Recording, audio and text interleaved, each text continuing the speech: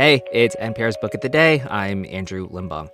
I'm not sure if it's universal, but I think a lot of folks feel a certain sense of unfulfillment. Even if they're objectively on paper successful, there's always that lingering shadow of, oh, I thought I'd be more than this. Today's author, Meg Howrey, succinctly breaks down that feeling in the main character of her new book, They're Going to Love You. Her name is Carlisle, and she's a 43-year-old choreographer who, according to Howrey, is constantly moving the goalposts of what success looks like for her. But her feelings about her own life and career are complicated and intertwined with her feelings about her father and his partner, both of whom she's been estranged from for nearly 2 decades. NPR's Scott Simon talked to Howrey about forgiveness and how not forgiving someone is in its own way a form of power. Meg Howrey's new novel, They're Going to Love You, takes us into a family where ballet is lifeblood, livelihood, dreams, and nightmares. Carlisle grows up in the ballet, the daughter of the Sugar Plum Fairy and another one-time dancer. Her parents divorce, and her mother brings her to Ohio where she grows up, but Carlisle only feels truly alive, alert, and dazzled during the short trip she spends with her father, Robert, and his partner, James, in New York. Yet when the story first opens to us, it is decades later, and they are all estranged. And Carlisle gets word that her father is about to die.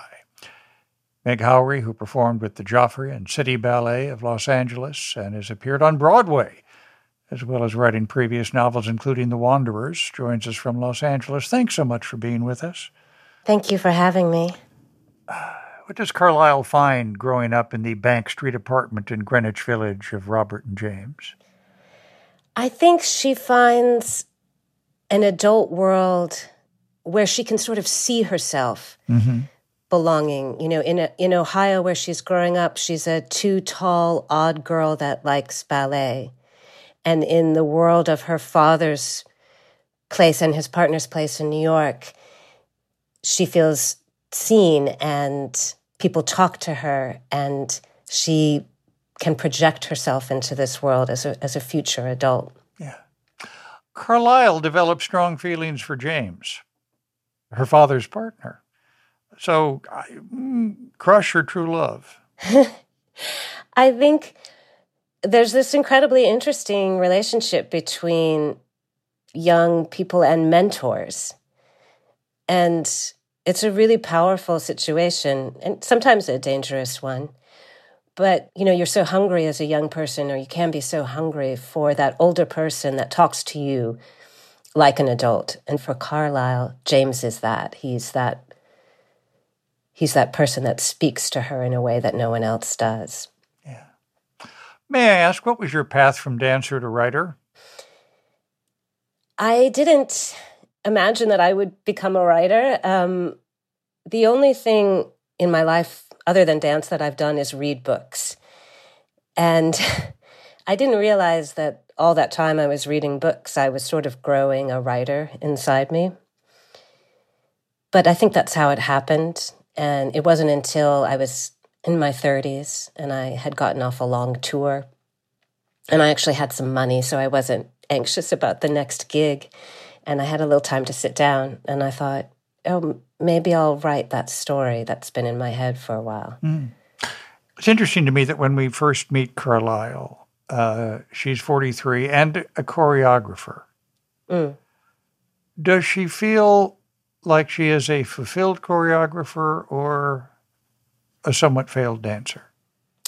Oh, that's interesting. I think, like most artists, she constantly moves the goalposts of what success looks like for her. So she's working, she's made things, she is successful, but she's always wanting more. And yes, a part of her identity is wrapped up in what didn't happen for her as a young dancer, and that's a hard thing to move past. Yeah.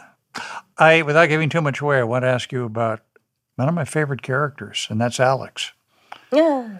He's a gangly, athletic kid from Florida, a dancer who says something a little insensitive when we first meet him, but I think it's safe to say makes up. I was set to dislike him, but it's wonderful the way you open him up to us. He's a favorite character of mine, too, so I'm glad you liked him. it was fun to throw him into the mix of these very complicated people and see what happens. I find myself a little haunted by the fact that both Carlisle and her father have a hard time knowing who should forgive who. Yes. And so there's this stalemate that lasts 19 years.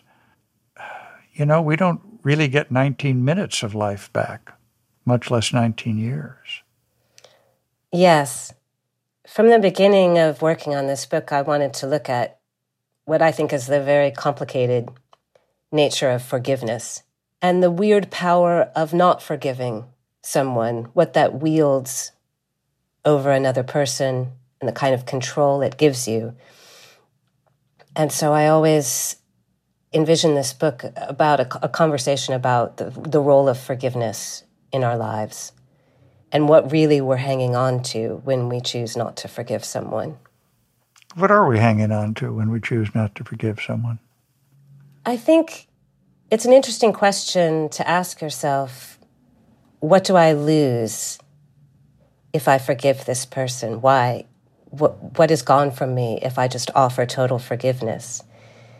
I think a lot of times it's a kind of power that we want to hold on to, a way to control things that are uncontrollable, like how we feel and love and look at each other in this world, which is not something, we can really control. Meg Howry's novel, They're Going to Love You. Thank you so much for being with us. Thank you so much.